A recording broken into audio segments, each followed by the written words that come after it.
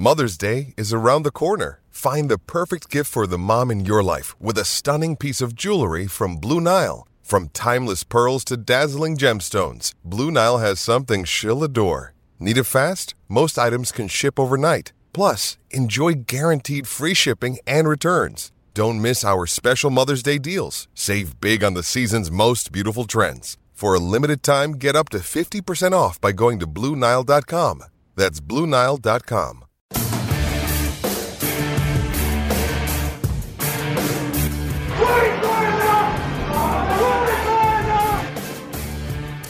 Yeah, 5.5 away from news. Flying the Queensland flag today. We head south. We go across the Murray as well into Melbourne. And he is flying the Queensland flag in style or with Stiles. He's a former Queensland Red. He's a former Wallaby.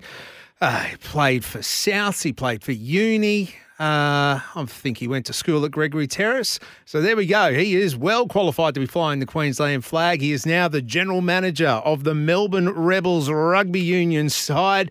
Nick Stiles, happy Tuesday to you, mate. Thank you for flying the Queensland flag. Right, my pleasure. Love flying the Queensland flag, Betty.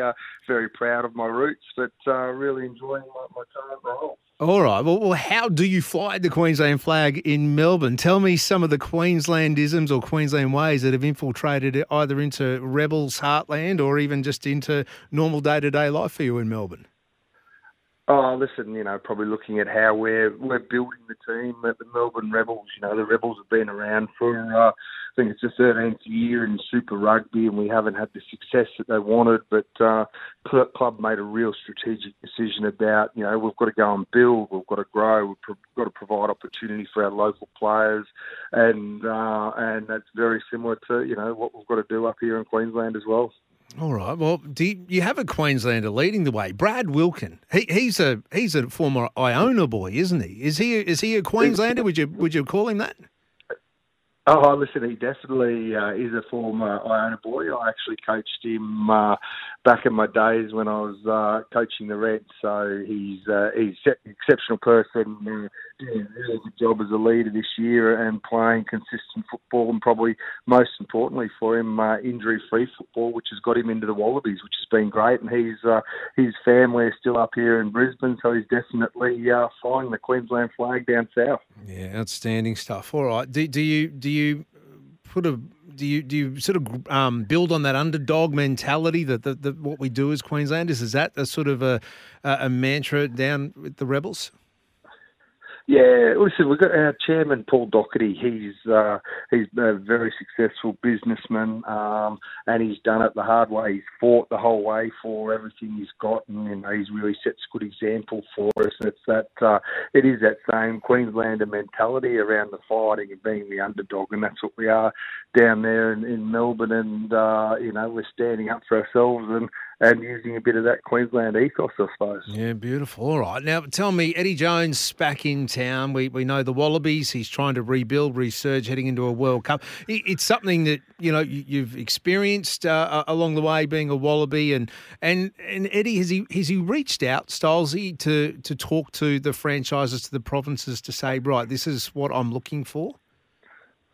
Yeah, Eddie has been absolutely fantastic. I think, making changes is always a difficult thing, but what the Rugby Australia have done by bringing Eddie in has been fantastic.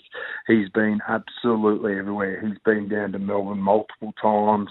He's been engaged in the community side of rugby down there. He's presented to the players around what he wants in a Wallaby for the World Cup campaign this year, and he's really leading the way. So, I think it's an exciting time. Well, any World Cup year, but especially having Eddie, who's probably a bit of a master of World Cups, back in the fold. He's going to have the Wallabies humming come the end of the year, I reckon.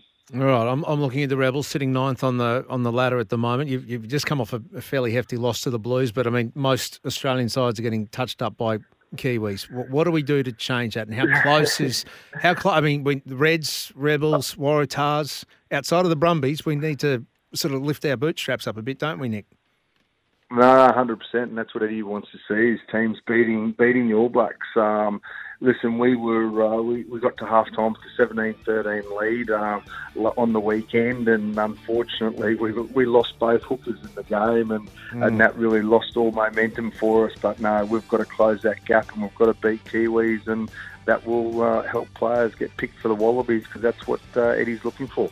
All right, mate. We appreciate you flying the Queensland flag, not only in Melbourne but all over the country as well. Nick Stiles, it's always a pleasure to talk to you, mate. So we'll keep an eye on how the Rebels are flying with the Queenslander at the helm, off-field and on it as well.